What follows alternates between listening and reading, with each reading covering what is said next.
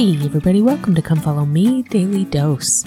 I'm Lindsay Hansen and today is July 2nd. Today we are going to finish up this week's Come Follow Me block, and next week we are going to be studying 2 Kings chapters 2 through 7. So next week we're going to be studying more about the prophet Elisha, not to be confused with the prophet Elijah that we've been studying this week. Now, before we get into next week, let's finish up this week and take a look at just some iconic scriptures in 1 Kings chapter 19. Now, at the very end of 18, if you'll remember, Elijah has this battle, for lack of a better word, with the priests of Baal. It reminds me of the fire showdown at the end of Survivor every year, if you are a Survivor fan. So they have this showdown to call upon their gods and to have the god create fire for their sacrifice. Obviously, the priests of Baal, no fire is made, and the Lord creates fire for Elijah, even though he wets his sticks and he wets all around the altar and wets the sacrifice itself. But when that's over, it says that he rounds up the priests of Baal and they're killed by the sword. Now, that sounds harsh and it sounds extreme, but keep in mind that was part of the law of Moses. That part of the law of Moses meant that if there were people that were preaching false doctrines and leading people astray, that they were to have capital punishment. And so that was part of the law of Moses. That's what happens. And in 1 Kings chapter 19, Ahab goes back to Jezebel and he's defeated and he's like, well, this is what happened. And Jezebel is angry. She is so angry. And look at what she says. In verse 2 of chapter 19, she says, "So let the gods do to me, and more also, if I make not thy life as the life of one of them by tomorrow about this time." So essentially she's saying, hey, let the gods strike me dead if I don't have your life by the end of tomorrow.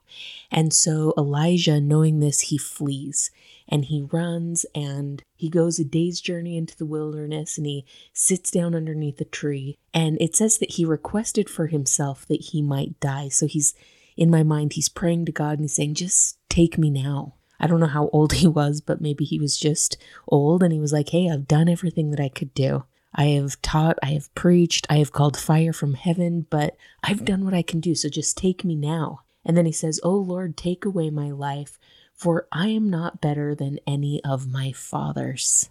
That must have been a difficult feeling like he had done everything that he could and that he couldn't even bring everyone back. He couldn't help everyone become converted. Now, at the end of chapter 18, the people confess Jehovah as their God, but it makes me wonder if he saw them fall back away from that testimony because he's just so defeated here about his work and he's so defeated about the conversion of the people. So Elijah falls asleep under that tree and God sends an angel to wake him up. So he wakes him up with something to eat and something to drink. And so Elijah wakes up, he eats, he drinks, he falls back asleep. And the angel's like, oh, I need to do more. And so he comes back to him, he commands him to eat and drink, and then he commands him to go on a journey. It says he arose and he did eat and drink and went in the strength of the meat for 40 days and 40 nights unto Horeb, the mount of God. Now, if you'll remember, Horeb is the same mountain as Sinai. And so he eats and he drinks, and then he fasts for 40 days and 40 nights. Does that sound familiar? That is what the Savior did as he began his ministry. And here, as Elijah still has something more to do, he fasts for 40 days and for 40 nights. And in that way, he acts as a type or a shadow of Christ for us. And he goes to Mount Sinai where miracles happen, where God manifests himself. And so he goes there and he experiences this iconic scripture. Starting in verse 11, it says, "And he said, Go forth and stand upon the mount before the Lord. And behold, the Lord passed by, and a great and strong wind rent the mountains and brake in pieces the rocks before the Lord. But the Lord was not in the wind, and after the wind an earthquake. But the Lord was not in the earthquake, and after the earthquake a fire. But the Lord was not in the fire, and after the fire a still small voice." Now, there are a couple things that are really beautiful here and really important for us to recognize, because so often as we are on our journey, maybe we feel the same way as Elijah felt. Maybe we feel ready to give up. Maybe we feel like there's nothing more that we can do in our faith or in our journey to testimony. Maybe we feel tired waiting around for answers. And I love what this scripture teaches us. Here, Elijah experienced big things. He experienced wind coming and breaking up the mountain. He experienced an earthquake. He saw fire. But the Lord wasn't in any of those things. And I think that's especially important to note with the fire. Remember, he just had this experience where in front of the Israelites, he called upon God to send down fire and to consume the offering. And the people were converted for a minute. But it's so important to note here that in this scripture, it says the Lord is not in the fire. That's not what's going to convert. We can have miracles. We can have incredible experiences. We can see amazing things. But unless those amazing things are accompanied by the still small voice, unless those things are accompanied by the Spirit to testify to our soul, the Lord won't be in those things. And so it's important for us as we are on our journeys, or as we're trying to gain faith or testimony, or as we're just trying to see and come to hear and understand the Lord better, to recognize that He is in the still small voice. He is in the little things. And we don't need to wait until these big miraculous moments to commune with Him, but that we can commune with Him day in and day out through that still small voice. There's a talk that I love by Elder Rasband called Let the Holy Spirit Guide, and I'm going to quote a few different times out of that talk. In it, he says, "My message today focuses on the importance of the Holy Ghost in our lives. Our Father in heaven knew that in mortality we would face challenges, tribulation, and turmoil. He knew we would wrestle with questions, disappointments, temptations, and weaknesses. To give us moral strength and divine guidance, He provided the Holy Spirit, another name for the Holy Ghost. The Holy Ghost binds us to the Lord. By divine assignment, He inspires, testifies, teaches, and prompts us to walk in the light of the Lord.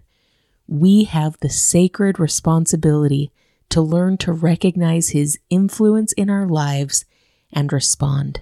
I absolutely love this, that because the Lord knew that we would live in a time that was going to be difficult and full of tribulation and challenges and turmoil, He blessed us with the opportunity to feel and learn from the Holy Ghost, and that the Holy Ghost's divine assignment is to inspire us, to testify to us, to teach us, and to prompt us to walk in the light of the Lord. But that will never be forced upon us by the big things. It comes to us in the still small voice, and we have the sacred responsibility to learn to hear that voice, to recognize that voice, and we have the sacred responsibility to learn to trust that voice. Later in that talk, Elder Rasband says, "My experience has been that the Spirit most often communicates as a feeling. You feel it in words that are familiar to you, that make sense to you, that prompt you." I love that, because one of the most profound experiences I've had in receiving an answer from the Holy Ghost came in the form of a movie quote. I was praying to understand why my mission was so hard, and why teaching people was so hard, and why helping people come closer to the Lord was so hard. And a quote from the movie A League of Their Own came into my mind. It's supposed to be hard. If it wasn't hard, everyone would do it. The hard is what makes it great. And that was such a profound experience for me. And I love that our Father in heaven speaks in our language. He speaks in ways that we'll understand. And even though He promises us that He'll speak in ways that we understand, He's not going to shake us to make sure that we are listening. He will prompt us in still, small, quiet ways. So much so that oftentimes people ask themselves, was that me or was that the Holy Ghost? I am sure you've done that in your life. I know I have as well. But let's remember the words of President Hinckley when he taught us that if something is good, if it testifies of good, if it teaches us to do good, if it inspires us to do good, then it's of God. And we can trust that enough to move forward with those promptings. My friends, it's my testimony that big, grand, miraculous things happen in our lives, and we have the blessing of sometimes witnessing those things.